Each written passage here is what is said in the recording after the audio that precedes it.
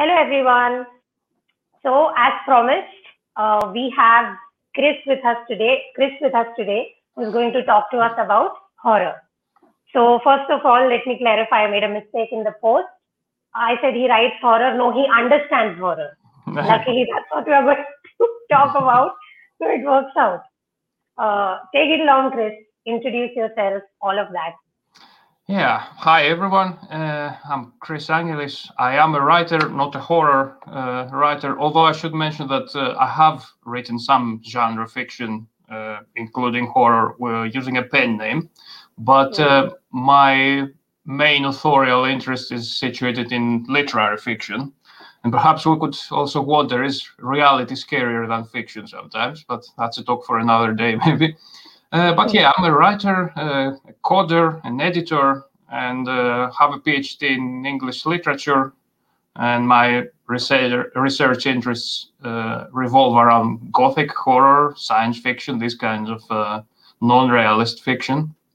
And I actually wrote my doctoral dissertation on Frankenstein and Dracula.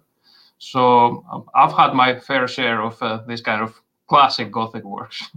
Okay, so we are going to talk about Dracula because I was so fascinated that I think Vlad the Impaler, right? He is what was converted into like Dracula. Yeah, that's So true. we often forget that when we think about something like Dracula, we're like, okay, blood sucking vampire. But this was an actual person who did atrocious crimes, and because of how literature kind of romanticized them as time went on, from something awful to something sparkly. So it's fascinating what begins as horror kind of filters down as time goes by. So yeah, that's probably something we can pick up on later on. So the thing about horror that I noticed after your comment was uncanniness. Mm. We find fear from that which is uncanny. And why do you think that is? I mean, of course, Freud has a gigantic explanation for that. But from a writer's perspective, why do you think that is what creates this horror-esque uh, landscape in the first place? Yeah, well, if we see things on many levels, shall we say, on the superficial level, the way horror works is that it allows us, like all literature, to vicariously experience something that we don't want to experience in real life. I would expect most people not wanting to be chased by a vampire, for example, or any other monster. So on the superficial level, any kind of story that scares us, like Gothic or horror fiction, allows us to experience something and perhaps understand how it would feel like. Now, if we go on a deeper into deeper levels, then we see that actually horror. I keep talking about horror and Gothic, and they are two separate things, really. But we can come back to this in a while. But the way these kind of fictions operate are on a more subconscious level, meaning that if on the superficial level, we have how would it feel to be chased by a vampire, for example, then on a more subconscious level, we would ask ourselves, are there really vampires, or am I seeing things? Have I gone insane? Why is this thing here? It shouldn't exist. So operating on the subconscious, this kind of narratives force us to re-establish our bearings regarding reality. Now, this can happen both directly and indirectly. Directly, for obvious reasons. If I was taught that there are no supernatural beings and I'm seeing one, are there after all vampires? Are there after all monsters? But indirectly also by forcing us to wonder whether we have gone insane, for example, which is a very usual trope in Gothic fiction. It once again destabilizes our sense of reality, our sense of connection to our environment, our world. How do we know whether this being is human or a vampire or whatever other monster? And then, of course, now this is where things get interesting, because we can start going into even deeper levels in which we start seeing this kind of fear and questioning and doubt as kind of fascinating. That, hey, hang on, if reality is not as we thought it was, perhaps some other things that I thought were not possible are actually possible. To put it this way, to use the same example, why do I find the vampire so attractive? Why am I fascinated by this being? And this is again a trope that we see very often in such fictions. If we think, for example, Interview with a Vampire, there are many characters who want to be turned into vampires. Now, why would you want to do that? And this is a recurrent theme and question in this fiction. So historically, the Gothic and horror later kind of plays on this idea of things not being as they are, that there is a lot of depth under the surface.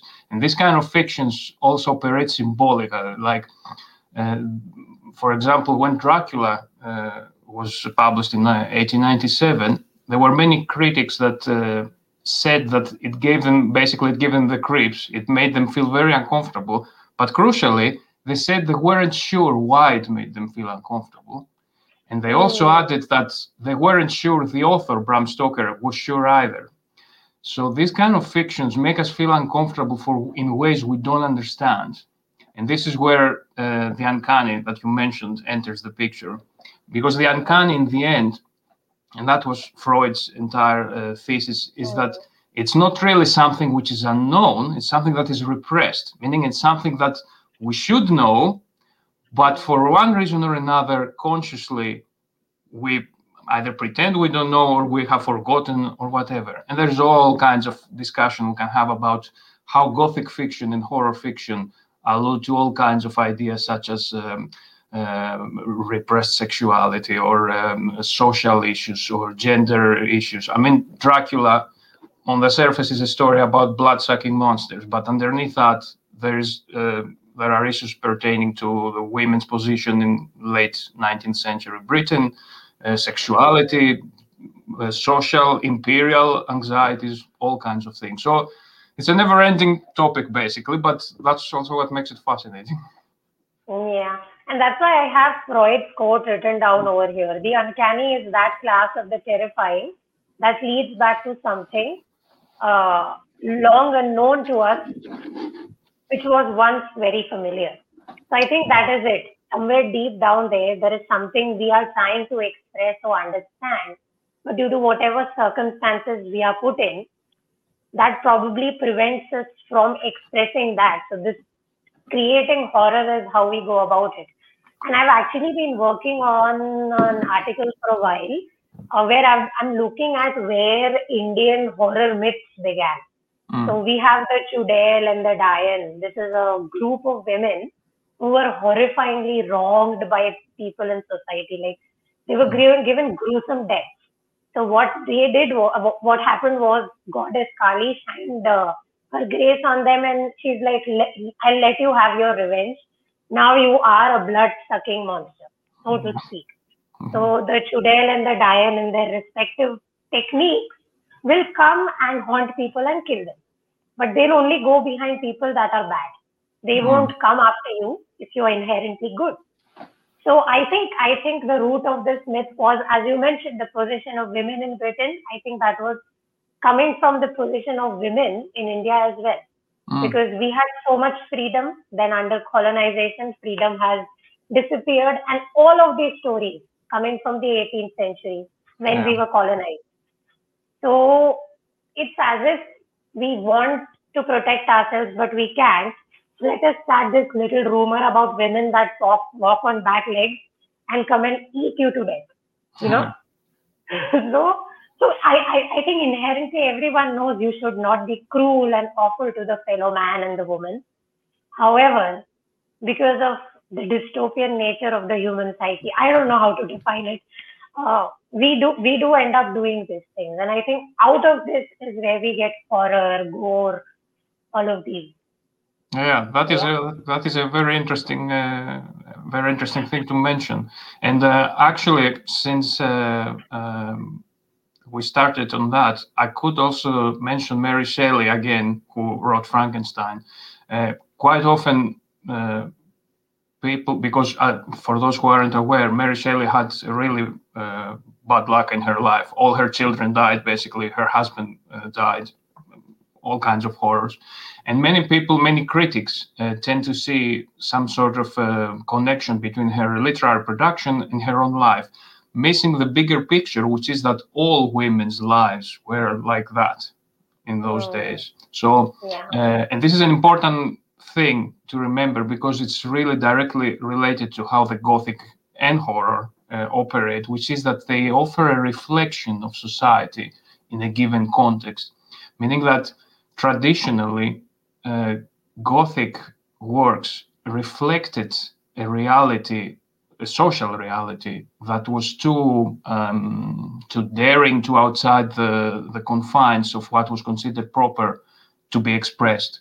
So it was used as a method to express certain truths, if you like, that were impossible to express any other way. So the Gothic and horror as well, and pretty soon I should probably define their differences. Gothic and horror are ways to express the inexpressible. They are mediums that allow the author and us all, the readers, the audience, to understand certain things that cannot be spoken directly. And perhaps that is also one reason why Freud hit the proverbial nail on the head with his talk about repression and the uncanny and all that. So he was onto something. Yeah, that's one book that people should definitely read if you're into non-fiction psychoanalysis stuff, because reading Murakami kind of puts you in that stage of, oh, why am I alive? And then you read Freud and it's like a whole other level of, oh, why am I like this? So yeah, that is something that coming to the thing that you were talking about, I just remembered something else. So during the .com bubble, Japan was one of the countries that was experiencing this boom of prosperity, and they were being kind of bombarded not just with Western culture, but also with technology.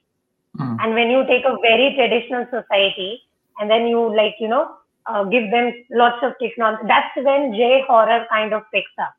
Ju-on, then there's this movie, not even kidding, it's called Suicide Club. And it's very controversial, of course, because of the topic. And the movie begins like this. You receive an email and you go to a website, and everyone who sees that website kind of commits suicide together. And this is also the time when suicide rates started skyrocketing in Japan. So 6-7 odd months later, they have this movie come out. So you have fear of technology combined with, fear of the young giving up so quickly, turned into this controversial hit that hits you, because when you see young people receive a website and then kill themselves, it's scary. Obviously. Just like Ringu, right? Like you will watch that VCR go in, 7 days later it's going to drag you into the TV screen. Yeah. So I think what you said makes sense. We don't want to change, and then when society kind of progresses so much faster than the culture, which is what we've been experiencing since the Industrial Revolution, I think that is where we see so much horror kind of step in the play, with machines that go crazy, with scientific experiments that turn on you, with viruses that escape laboratories, with so much of that which is real, but we don't want to talk about it. So we're gonna create this fictional universe about it and go to town on it. Yeah, it's like we try to make sense of reality with fiction. Yeah. At this point, if you want, I could also talk a bit about the differences between Gothic and horror, because this is always a very tricky subject. So I think we should get it out of the way. That first of all, generally speaking, genre is an entirely artificial product. I think we should keep that in mind when we talk about detective fiction or romance fiction or crime fiction. All these are basically labels that we artificially put in order to be able to, as audience, better understand what the work is about and as marketers or publishers better channel these books or the proper, shall we say, audience. Now, with the Gothic and horror, things are even more complicated because precisely these are ambiguous works, meaning that if you ask 10 scholars of the Gothic, how do you define the Gothic, you're going to get 10 different opinions, and none of them are wrong. Like, they can all be right, but the way to define the Gothic and horror is descriptive rather than prescriptive. You can't say that is the Gothic genre and that's it. You can say what it looks like, what it feels like, how it works even, but it's not. It can't be an exclusive list in a way. Definitely not to the extent that, for example, romance fiction is, because romance fiction, more or less, okay, it's fairly straightforward. You can say it should be like this, like that, and that's it. But the Gothic, precisely because it's predicated on ambiguity, it eludes definition, basically. So, with that in mind, the Gothic could be seen as a mode rather as a genre, and by that I mean that there is a continuum, a kind of gray area, whether a work is Gothic or not. In more traditional sense, the Gothic was a series of texts that emerged in the late 18th century in Britain, and they all had some common things. For example, castles, settings that were decayed and old, and there was usually some damsel in distress involved, and her family had wronged her. There was some dark figure that was persecuting her, and these kind of things. But as the years passed, and in the Victorian period, the Gothic evolved and became more of this kind of, how to put it, it acquired elements of the grotesque as a concept. And the concept of the grotesque refers to something that should not exist, basically. Oh, I never thought of it this way. Yeah, and this is why we define the grotesque as, something that is ugly, something that is that's probably rooted in biases based on appearances. That is true. That is Ooh. true, but it's also interesting to note that the concept of the grotesque itself, underwent a shift during the 19th century, because before that, the grotesque was seen in its comical aspect. The buffoon who's disfigured, the wretch, or whatever. But then in the Victorian era, the grotesque started to acquire more menacing, more darker aspects. And what is interesting now is that this tradition has remained. If you see, for example, Stephen King's It or Clowns or things like that, they are both funny and scary at the same time. And it's precisely this kind of imbalance, this kind of incongruity between these aspects that also boosts this kind of feeling of being uncomfortable. Now, back to the Gothic. The Gothic can be seen, therefore, as a mode, very wide area of texts that are predicated on ambiguity, portraying something that shouldn't exist, making you feel uncomfortable, and all these kind of elements. And it's important to note that there is the idea of the supernatural there, but there is a crucial difference, and this is entirely my own thesis. Other scholars might have different definitions, but in my opinion, this is something worth looking into. The way the concept, the idea of the supernatural is defined is also what separates these works. Now, in the Gothic, ambiguity is the key, meaning that you can't really say, are there vampires or am I insane? Are these really supernatural creatures or have they existed since old times? Is Frankenstein, there's a question open to everyone, is Frankenstein science fiction or a Gothic work or horror? Because it depends on whether you think that Frankenstein's creature is created with scientific means or not, right? So all these aspects go back to how we define the supernatural. So in the Gothic proper, shall we say, the idea is that you suspend belief, that you are unable to say whether something is supernatural or not. And ideally, if the author is skillful, you should never resolve this predicament. It should be left open-ended and ambiguous. Now, when we go to horror, which is a bit chronologically later mode or genre, if you prefer, in horror, things are much more straightforward in that there is supernatural involved and there is no really much ambiguity about it. There are monsters, there are aliens, there are whatever you want to call it. At this point, let's mention fantasy, and you mentioned Murakami a while ago, so magical realism fall into that. The separating line then between horror or supernatural in horror fiction and supernatural in fantasy is this. In fantasy, supernatural is not treated as supernatural. If you think of Lord of the Rings, for example, okay, there are orcs, there's nothing special about it. It's true.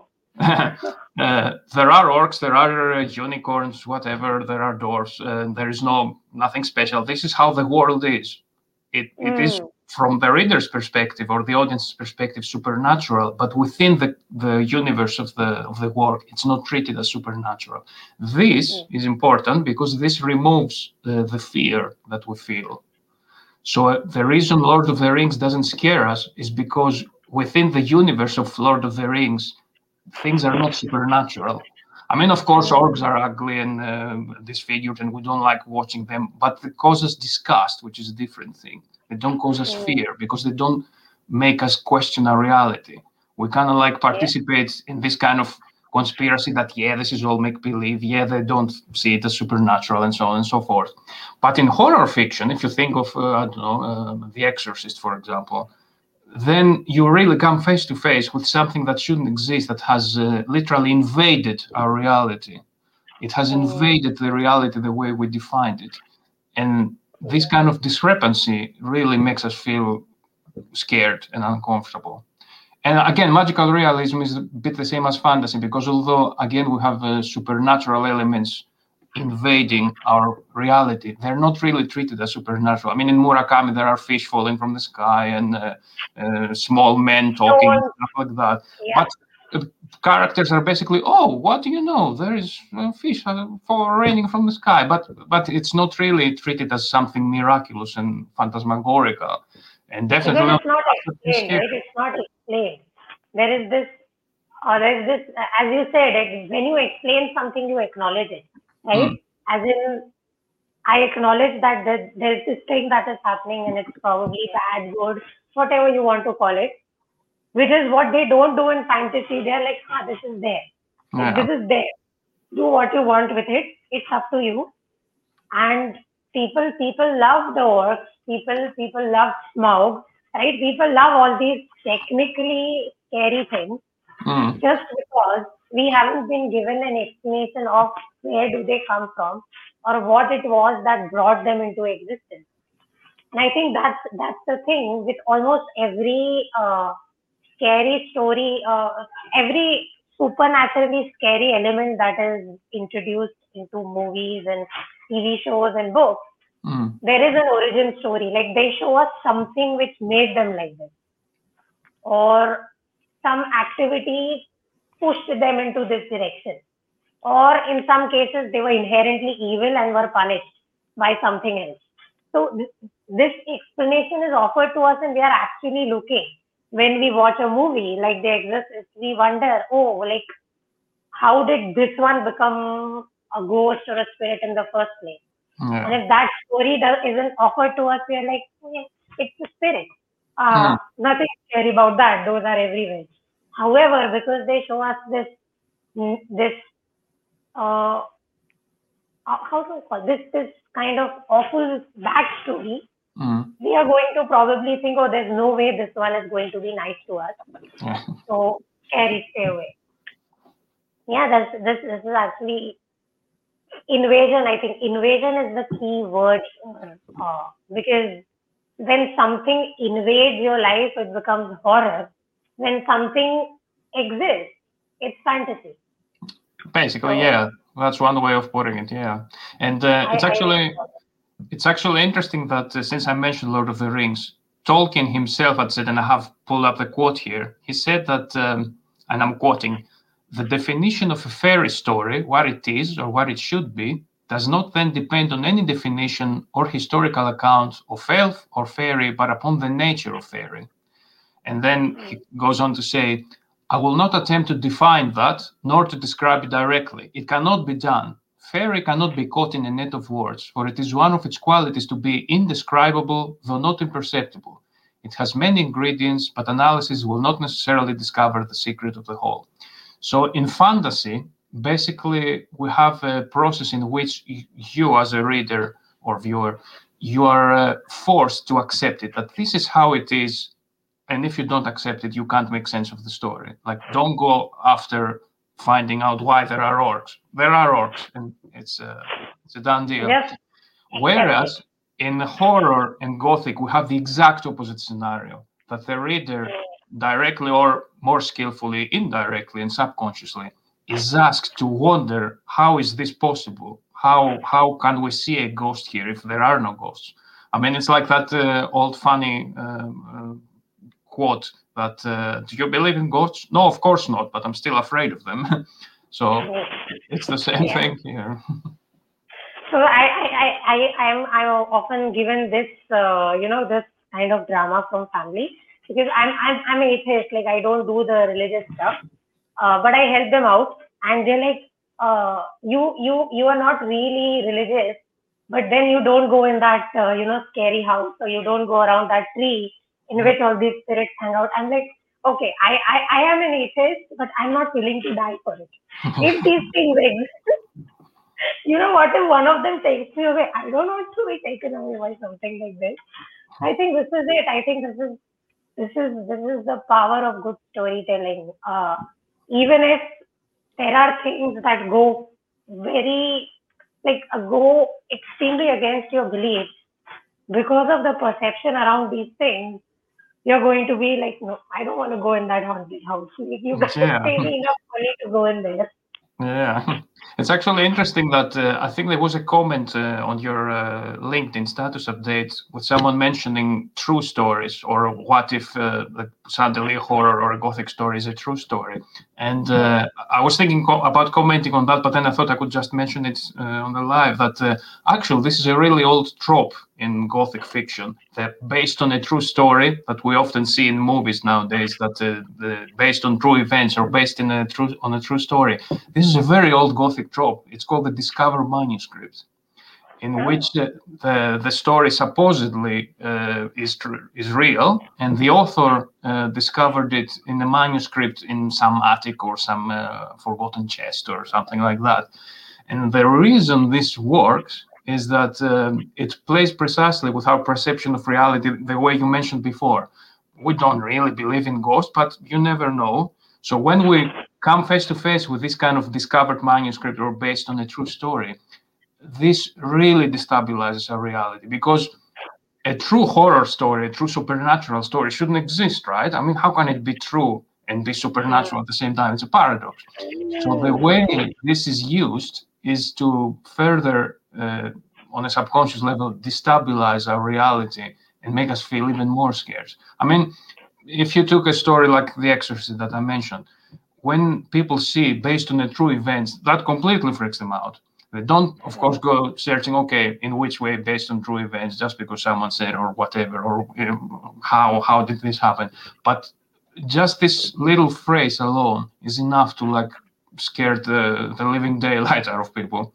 So it really plays on how these kind of fictions mess with our head, mess with our perception of reality, by forcing us into a very paradoxical position.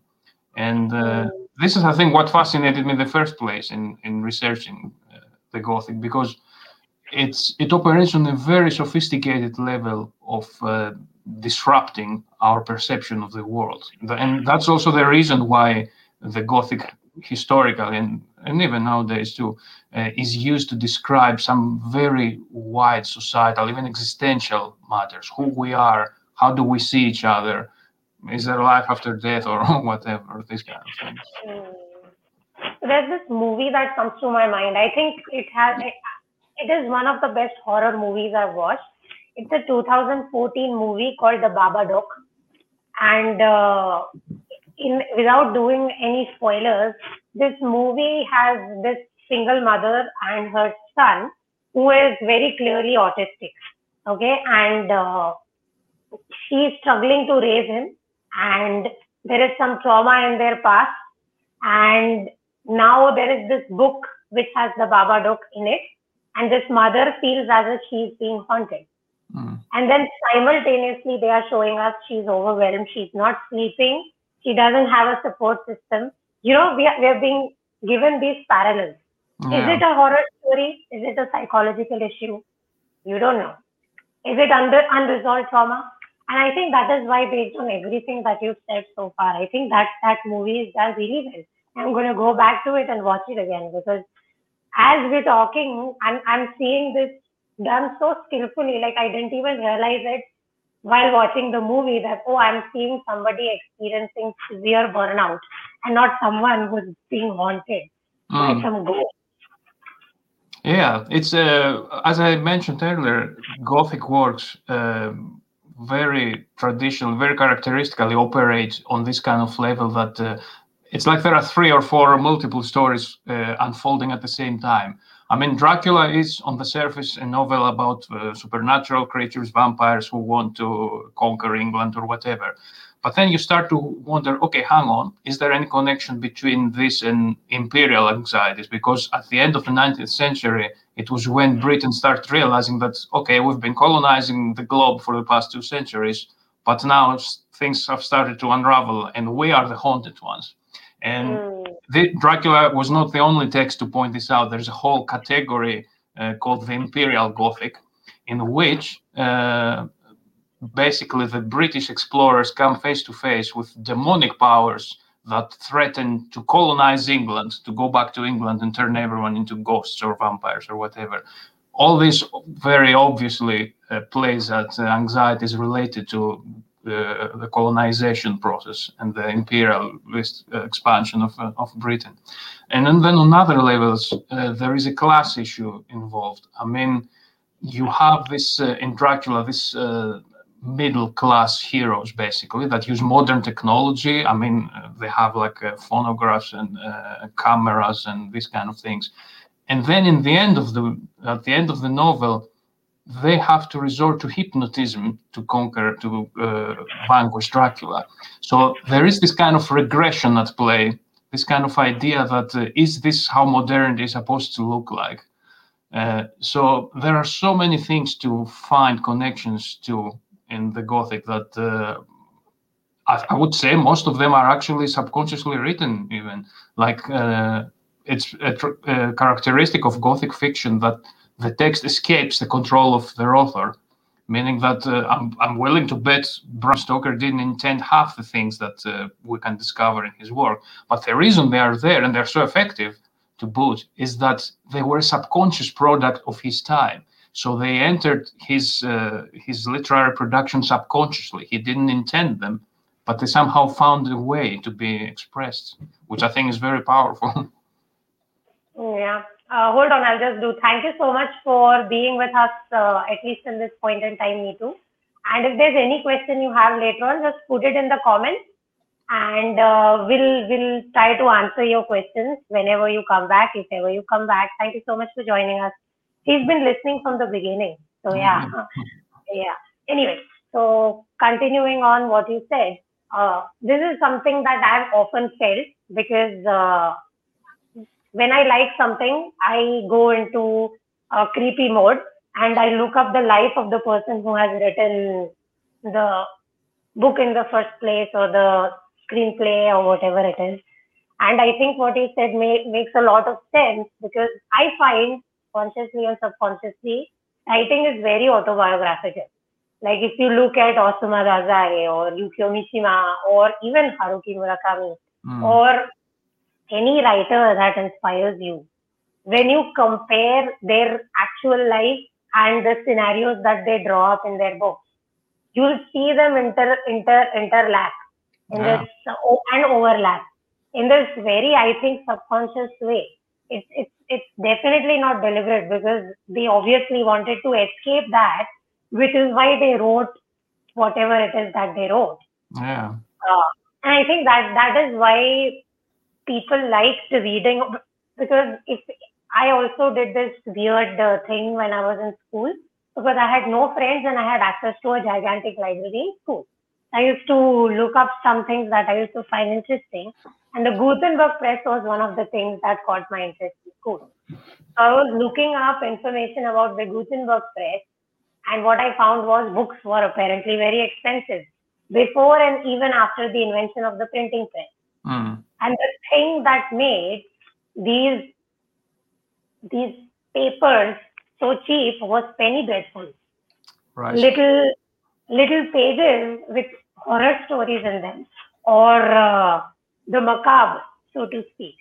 And there is this odd fascination that we have, I think, as humans, to not want to be told that, okay, this is a problem in your society, but then we still want to talk about it. So I think horror is a way in horror and gore and even the macabre. I think that is how we express that we can't talk about in our point in society.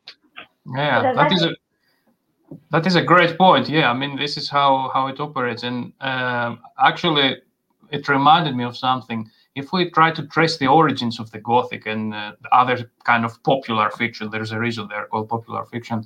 There is something that might interest some people. There's this Russian literary critic Mikhail Bakhtin, who has talked about Mikhail Bakhtin. okay? I can send you the wait. Just a second. Found him. Found it. Russian Okay. philosopher. Yes, and he has analyzed extensively this kind of what I call proto-Gothic stories, which Rabelais and these kind of authors, which talk about festivities in the Middle Ages. So now we're 300-400 years before the Victorian Gothic, basically. And the way these festivities unfolded was that there was a kind of a carnivalesque aspect to them, meaning that they involved people stopping work and stop dealing with everyday life and coming together to make fun of each other and make fun of authority even, and everything that was said and done during these festivities was allowed because it was considered just make-believe and just something funny and carnival and these kind of things. So that became an opportunity to talk about things that in normal circumstances you couldn't talk about, right? And this remains as part of the tradition in a sense. So in the Gothic, then you could either consciously or more typically subconsciously squeeze in little social problems that otherwise you couldn't talk about. And to be fair, some of these, as I said a while ago, are not consciously written by their authors, but they're still a product of their historical context, of the sociocultural context. So they still allow us, they give us a glimpse of how it felt to live when this story was written. And fast forward to today, of course, that we see this context all around us, it allows us to make sense of why things are as they are. I mean, now with the pandemic and everything, suddenly everyone discovered Albert Camus, The Plague, and these kind of works. Albert Camus and that movie Contagion. It didn't really. Everyone was like, "Oh, what bullshit movie is this?" And then they were like, "Oh, that movie was very right." So yeah, I think yeah, you're right. With the coronavirus on its own, like with COVID-19, there's so many weird theories that people are coming up with, right? Whether it's QAnon or it's politicians who are so lazy that they won't look into science and they're like, yeah, this is what I'm going to do. I'm going to create like a cabal that is causing the entire world to be sick so that we can buy more of their products. It's ridiculous how instead of looking at the reality, most of the news media coverage and most of the discussions around the pandemic is around like such weird scenarios. Rather than discussing the reality, like influencers are having to tell people, be yourself, be vulnerable, instead of what people are being, which is freaking the heck out and becoming Karens in parks and all this. It's it's ridiculous, right? It's so ridiculous that when put into such situations, uh, logic somehow takes the back burner if we look at society as a whole. Yeah. And what happens instead is funny stuff. Yeah, it's actually, I think this can be traced back to what we said before about the Gothic. Like, we try to see the funny side of something menacing. It's grotesque in its most literal sense of the word, meaning that we are in the middle of a very menacing, dark, depressing situation, threatening, and still people try to see the funny side of that. And it's human nature, because this is what we try to do. But it's also interesting, if you think about it, that we have reached a point in human history or evolution in which we can't properly separate fiction from reality. I mean, the whole thing is very postmodern if you think about it. Like, this inundation of media stories, this kind of flood of reports in real time, Twitter going like this, like crazy and all that, has literally turned us into being actors and writers of a story at the same time. Like, we're in the middle of all this, and at the same time we participate into the literary aspect of it. It's fascinating, or it would have been fascinating if it wasn't so tragic and dramatic. But I think in the future, I can envision 20, 30 years from now, researchers and literary critics will definitely see this year as a providing them with a lot of material on on how the propagation of information and societal responses operate. So for that, I have only one thing to say, right? Library of Alexandria. It was the place which stored the maximum knowledge in the world on account of how it was like a trade point and stuff like that. So you have all sorts of insights and all sorts of knowledge and all sorts of culture kind of getting there. And what happened to it? It burnt down. Not because of anything else, but I think because of human nature. Yeah. And we assume that having access to information all the time, this is what, this is why Aaron Sorkin has a wonderful dialogue in Newsroom. This is how his show opens up. Like, this is why liberals lose so goddamn always. And I agree. This is why liberals lose. We're so idealistic about our pursuits. Like, we thought that if we give access of information to everyone, all of humanity's problems would be solved, right? And if we give open access, as in you can say anything as long as it makes sense to you, and it's okay. This is what we assumed would lead to like a utopia. And where we are going towards is, I think, a dystopia, at least for a little bit, for 1 or 2 odd years, after which maybe we might attain enlightenment. I don't know. But even the lost Timbuktu. Timbuktu used to hide books from around the world. And what happened? Their civilization was collapsed for it. When the Ottomans came into Europe, they took so many books which Europe was actively burning away, right? Yeah. So every time, I think, in history where knowledge is kind of given out, we have not reacted well as a society. So I don't know where we go from here in the future, because but on a positive side, we would have some very good horror stuff coming out, right? Because if you look at these days, there is this entirely new genre of sci-fi horror, right? Where you have the likes of Dev or Ex Machina, right? These are very real possibilities. There are so many young people. Japan actually has a term for this, hikikomori, right? There are so many young people who would rather be with a waifu pillow than be with an actual human being. That is scary. It is, definitely. Actually, you have used a few, shall we say, keywords now that are very interesting. You talk about utopia and dystopia and knowledge. And all of these are obviously like keywords and very recurrent tropes in these fictions. And knowledge in particular is interesting because if we go back to Frankenstein, which is considered the first science fiction novel, as well as the first, or among the first Victorian Gothic novels. Actually, another parenthesis here, although Frankenstein was written before the Victorian era, a few years before Queen Victoria ascended to the throne. It's considered, if not Victorian, at least post-romantic novel, because it anticipated the future, basically. So the way Frankenstein works as a novel, as a text, it was ahead of its time. It anticipated things that wouldn't happen for a few decades. So back to the issue of knowledge. If we think of Frankenstein, this is where it all began. He became, like the Victor Frankenstein, became infatuated with the discovery and knowledge and scientific progress, and he didn't stop for a moment to think the repercussions of his actions. He just unleashed the creature to the world, and the rest is history, as they say. And this has been, for good reason, a very, very like dominant theme in a lot of science fiction and a lot of horror works, because it's, I don't know if it's human nature, but I suppose it's definitely a paradox that you can't assess the moral aspects of a discovery until it's already discovered or invented or whatever.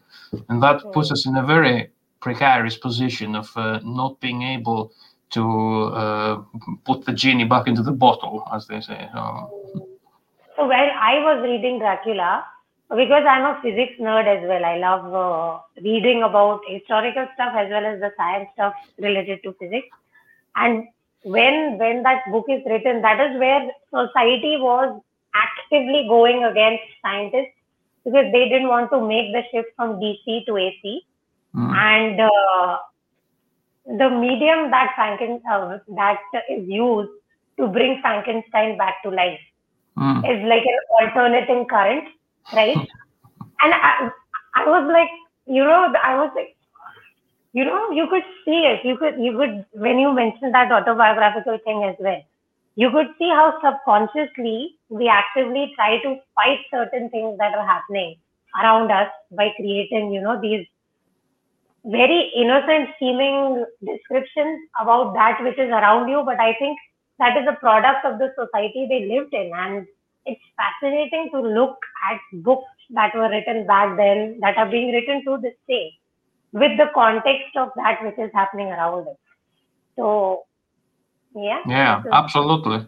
I mean, Dracula is interesting because, as I mentioned a while ago, is both written in and reflecting anxieties of the late 19th century, also in terms of modernity, because that period, it's actually funny because the way I said Frankenstein reflects things that were coming in the following decades, this is also what Dracula does. Like, Dracula was also a bit ahead of its time. It kind of foresaw this kind of conflict between the accelerating modernism and where that leads. I think in some sense, perhaps, okay, this is a bit far-fetched, but I think in some sense, Dracula as a book anticipated World War I, basically.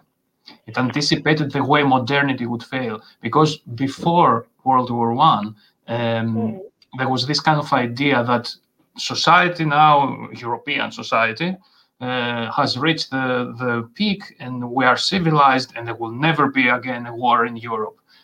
10 years later, this is what happened. So the problem in Dracula is that, as I said, it kind of shows how modern technology is not enough. And that is very problematic in the context of the late 19th century. Because in the end, Dracula is not vanquished because of the technological advancements, but because Mina Harker is hypnotized and can see where Dracula is and they can follow him and kill him. So I think the novel, probably subconsciously, I don't think Bram Stoker at least consciously intended it to be this way. The novel anticipates the at least moral failure of the emerging modernism, the moral failure of technology, the moral failure of how science and 1 + 1 = 2 can't get you out of every situation, out of every problem.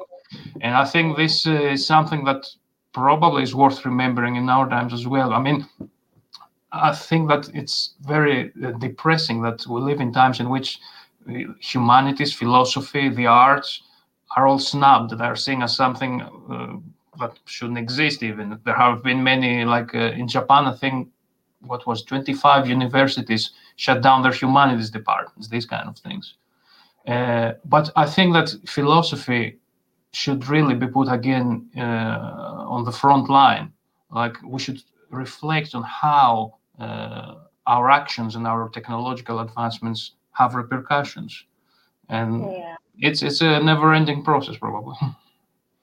This is it, right? When science was given the option to send that golden disk that went out in the sky uh, to any possible civilizations that exist out there, what is embedded into the text, what is embedded into like that disk, they haven't really explained relativity, they Mm. haven't explained quantum mechanics. No, they have songs in them, they have words of encouragement, they have very simple sentences. Oh, we are human beings, we're from earth, you know.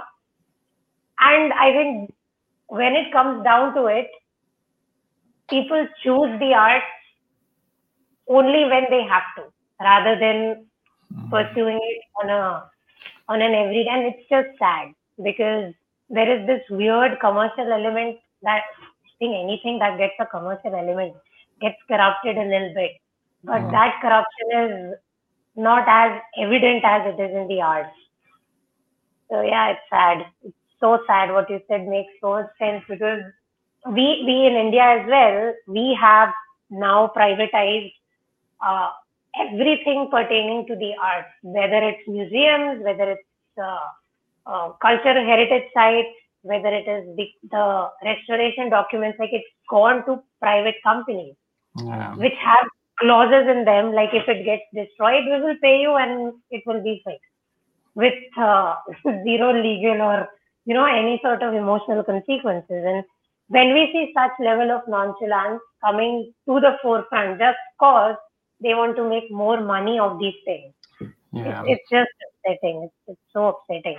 And before I forget, have you written anything about uh, all these things that you talked about, especially uh, how Dracula kind of predicted World War I and all of this? Have you written anything about that? About that, I haven't written actually because it's something that came on as a parenthetical remark, but I have referred to in my dissertation about how both Dracula and Frankenstein anticipated their future, but mostly I meant it in literary terms rather than in social terms. Right. But I guess one thing with literature is that unlike the sciences, it's not 1+1 = 2. It's not a hard science. It's a Yeah. matter of how well you can argue it. So at this point, if I wanted to be honest and fair to my argument, I should say that I haven't thought about it well enough to research it in a more comprehensive manner. But it's something perhaps worth exploring and worth Yeah, pursuing. because as you said it, I was like, because I think Ottoman anxiety is where the trope of something blood sucking began, and then it just intensifies there on. And along with that, we see these social themes emerge as well. And like, yeah, that's fascinating because like you blew my mind so many times. Thank you so much for this because this is the power of good conversations. I feel because Absolutely, yeah. some things are staring at you right in the face, and you're like, and then someone points them out, and you're like, oh, do you think? Yeah. Glad to hear Yeah. that. Is there anything else you'd like to tell us about horror, gothic, any of your Uh, work? I think we have covered most of it. One thing that actually I could ask you maybe that I was thinking before our discussion began that much of what I said, if not virtually all, is based on a very Eurocentric perspective. Because okay, the Gothic works that we are taught started from Europe, and much of secondary sources like criticism also originates from Europe. And I was wondering, to which extent can we consider these kind of aspects universal? Like, are we being Eurocentric in thinking of all the stuff I talked about as that? Like, how would an Indian author see? How would you approach like Indian Gothic, for example? You did mention briefly before some works, but and some experiences. But I think it's interesting to also think how would someone in India or South America or Mongolia or wherever think of the Gothic? Actually, we have gigantic subcultures. We have so many ancient stories, and we have so many of these modern stories pertaining to the horror and the gothic genre. Of course, it is not available in English, which is why not a lot of people know about these stories.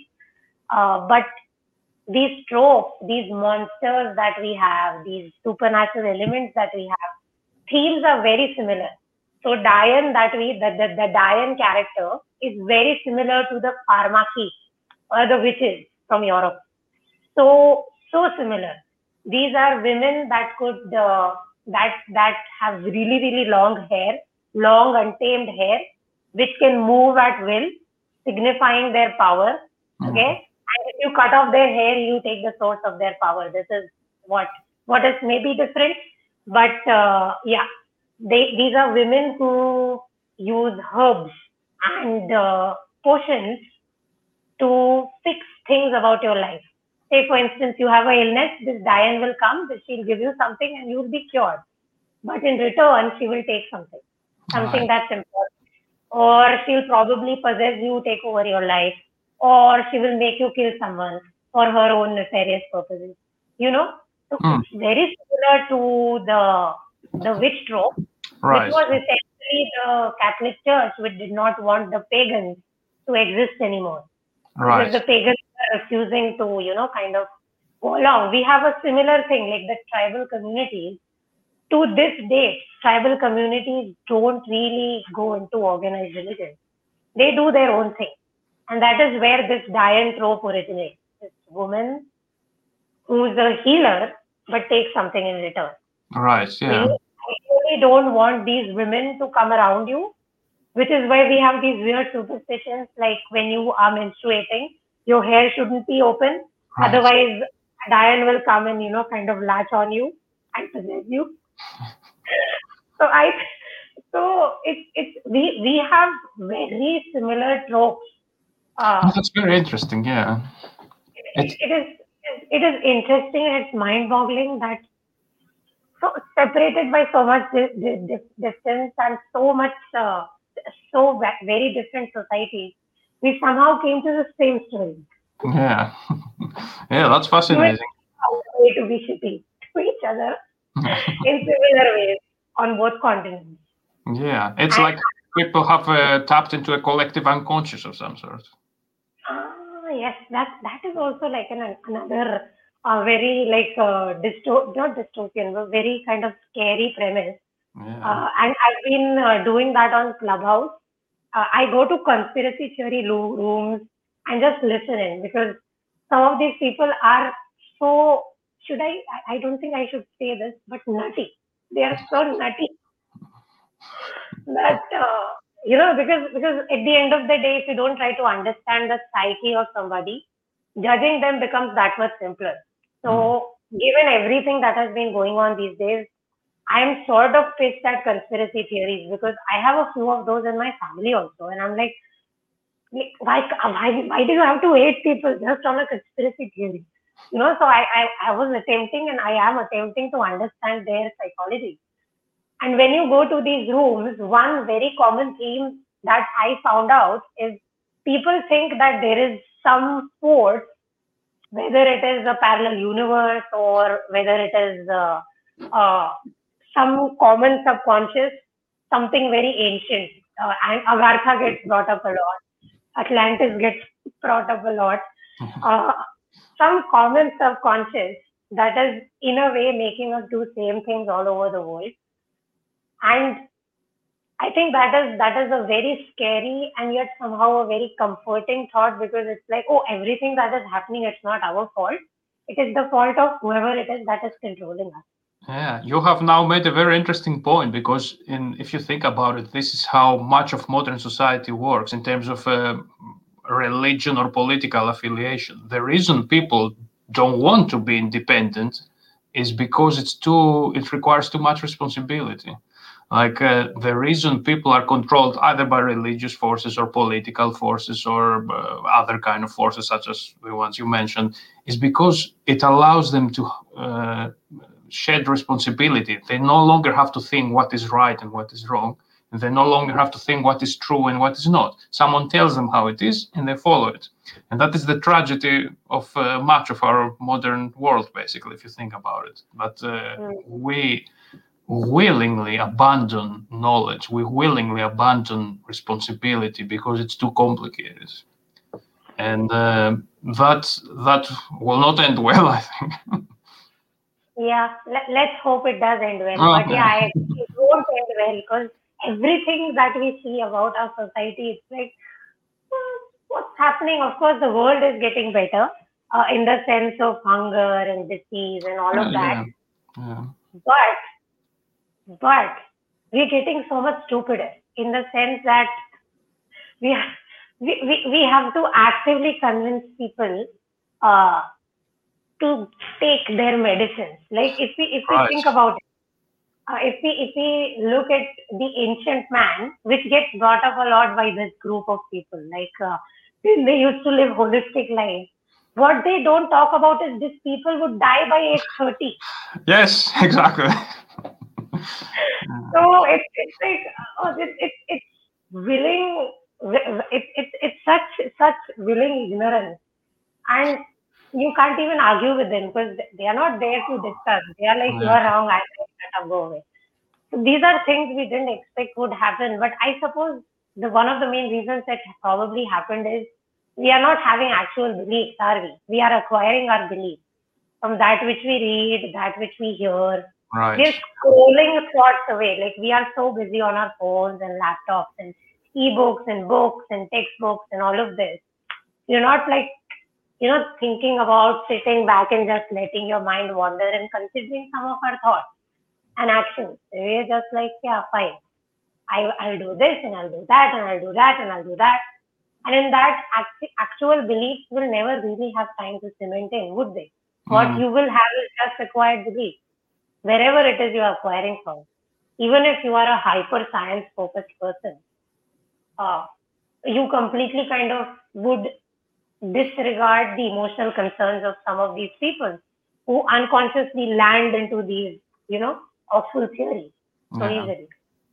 It's such a non-binary and such a like no right answers kind of a topic here, and I think that is the perfect breeding ground for creating good gothic fiction, isn't it? Oh yeah, absolutely. I have been also thinking these days that how will the fiction of this kind will look like in 10 years, 15 years. As you mentioned, we'll probably see a lot of AI and computer-based monsters actually, but it will also be interesting to see where ambiguity will come in the way, because as I said earlier, the defining element of the Gothic is ambiguity, and the defining element of horror or supernatural horror is the supernatural. And then in science fiction, it's an interesting predicament, because we would define science fiction as a genre that, although plays on Gothic or uses Gothic means and Gothic tropes, it never says that this is fake. The very idea of science fiction is that it's scientific and factual. So it kind of forces you to understand where are the limits of science, where are the limits of fact, where are the limits of witchcraft. And this will be interesting things to follow in the next years. That how will literature evolve, if you like. Yeah, and some books have already started coming out. So I like it's a guilty pleasure of mine. I do watch the Joe Rogan Experience, and Joe Rogan has brought on 2 authors already who have written about the COVID-19 pandemic. Not non-fiction, fiction. Right. So non-fiction, so he has brought on many people, but fiction. So we have 2 books that are probably selling a lot because the hype and the bro gang is buying the books. Yeah. But yeah, it's fascinating how people are so quick to come up with scenarios around this. And as you say, it's something I look forward to as well, because all the book slots, if you see the to look out for book list, we are seeing many of these books these times for March to May. So it would be fascinating to see how this scenario kind of plays out in the books. Yeah. Okay, I have a last question from my side, which is, do you think that the primary anxiety point with all of these stories is where do we come from and where do we go? It's definitely a big part of it. As I said, this kind of fiction plays on our existential anxieties. This is definitely important because at the end of the day, who are we? Where are we going? Where we came from? What is to become of us? Why are we here? All of these kind of questions are key. I think the important thing in Gothic fiction and horror fiction is that it doesn't directly talk about this, but it talks about them, as I said, subconsciously. And that is a fascinating aspect because it forces you to ask the question yourself. Like not only ask the question and get the answer yourself, but even formulate the question. Because when you have a creature like a vampire who lives forever, is that a good thing or a bad thing? Would we like to live forever? Since I mentioned Mary Shelley a while ago in Frankenstein, she has written a short story called The Mortal Immortal, in which a young man unwisely drinks the elixir of eternal life, and then he's suddenly immortal. And then everyone around him starts to die, his wife, his friends, and he's immortal. And he thinks, was it a wise thing to do after all, or maybe not? And then he actually comforts himself, saying that, well, I only drank half the bottle, maybe I'm only half immortal, as if that makes any sense. So these kind of fictions, these kind of works force us to ask not only why we are here or what is to become of us, but also what we want, like what is good and what is not.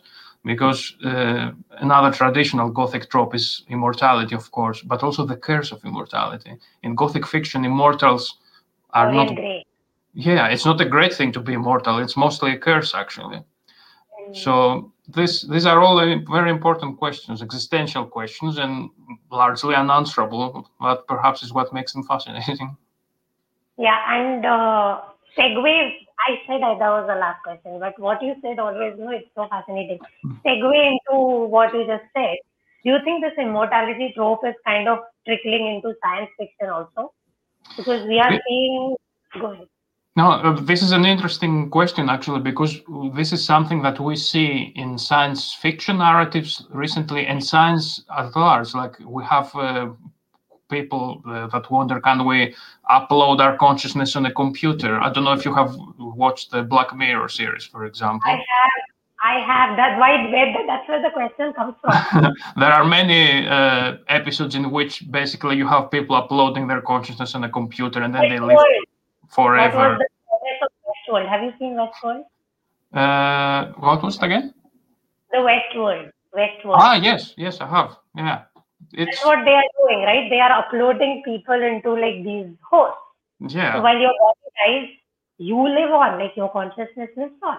Yeah. Do we really want that? Do we really want that, and is it really possible? Because I think that there are a lot of premises left unanswered here. That what is consciousness? I mean, the philosopher David Chalmers called this the hard problem of consciousness. That how can we even define it? How can we like go after replicating it if we don't even understand it? If we can't even like prove its existence or prove what it is? Because at the end of the day, we'll go back to Descartes, like, I think, therefore I am. That's all we know. We can't be certain of anything else. It's perhaps an extremely skeptical position, but you can't disprove it either. We can't prove we are not in a simulation now, for example. Indeed, actually, some philosophers have put forward the argument that there is a good chance that we are in a simulation, but that's a topic for another day. So this is an interesting aspect, how science fiction will employ and also make use of these anxieties. I have to say I'm slightly pessimistic in the way we talk about these things because, again, we see the scientific side of it and not the philosophical side of it. Like, as you said, do we really want to live forever if we assume that it was possible on a hard drive? What are the repercussions of that? We don't really think very deeply about why and what would happen as a result of something. We only think how to do it. And I think that this will create some problems down the road. The entire transhumanist movement around it, and it began on the Howard campus, considered to be one of the most, intellect, like the pinnacle of the intellectual community. It's one of those places. Yeah. As feminist movement, it's a lot of things, but one of its aspects is replace actual organs with technology. So you're gonna embed. It will begin by embedding chips into your hands, wherein you can email everyone just by doing this. It will include removing your eyeballs and replacing them with bionic eyes, so that you can see your computers happening right here. So you see your email, you're like, okay, this is what I want to reply. You will think up your reply and then you'll do this. The email will go away. Yeah. And then it just increases, like the eyes and the hands we understand, okay. But then it comes down to body function as well. Like if one heart pumps this much blood and gives us this much energy, what if there are two? What if we have a real one and a mechanical one? That Yeah. wouldn't. So this is a very nice premise to consider. However, there is no moral discussion happening around it. It's just a sciencey technical stuff. And while it is very fascinating to read about, the repercussions of that are very, very, very horror-esque, if you ask me. Because say if you have somebody from a very privileged background, the parents Right. have a lot of money, and the kid is kind of indoctrinated into this. Because these things are very fascinating, and they try to get these services which are not offered legally, so they will go the illegal route. And there have been instances where kids have gone on these shady yachts and they have had their phones stolen because they wanted to be a transhuman. Right. Yeah. Yeah. There are So, many dark aspects to all that. and we are not encouraged to talk about these things because they give it the name of science denial, which is so weird. This is not science denial. This is just science discussion from a different perspective. But that's the Yeah. times we live. We are all Yeah. extremely intolerant of what the other person wants to say. Yep. So there you go. Is there anything you'd like to tell us? Tell us about your books. That would be amazing. Tell us about your lovely. As I said, I'm writing literary fiction, and I wonder actually if reality is scarier than gothic and horror sometimes. But yeah, in my fiction, in the books that I write, the fiction books, I prefer real life scenarios and everyday situations, and my focus is on showing the immense. How immensely interesting our everyday life can be. Like I try to find the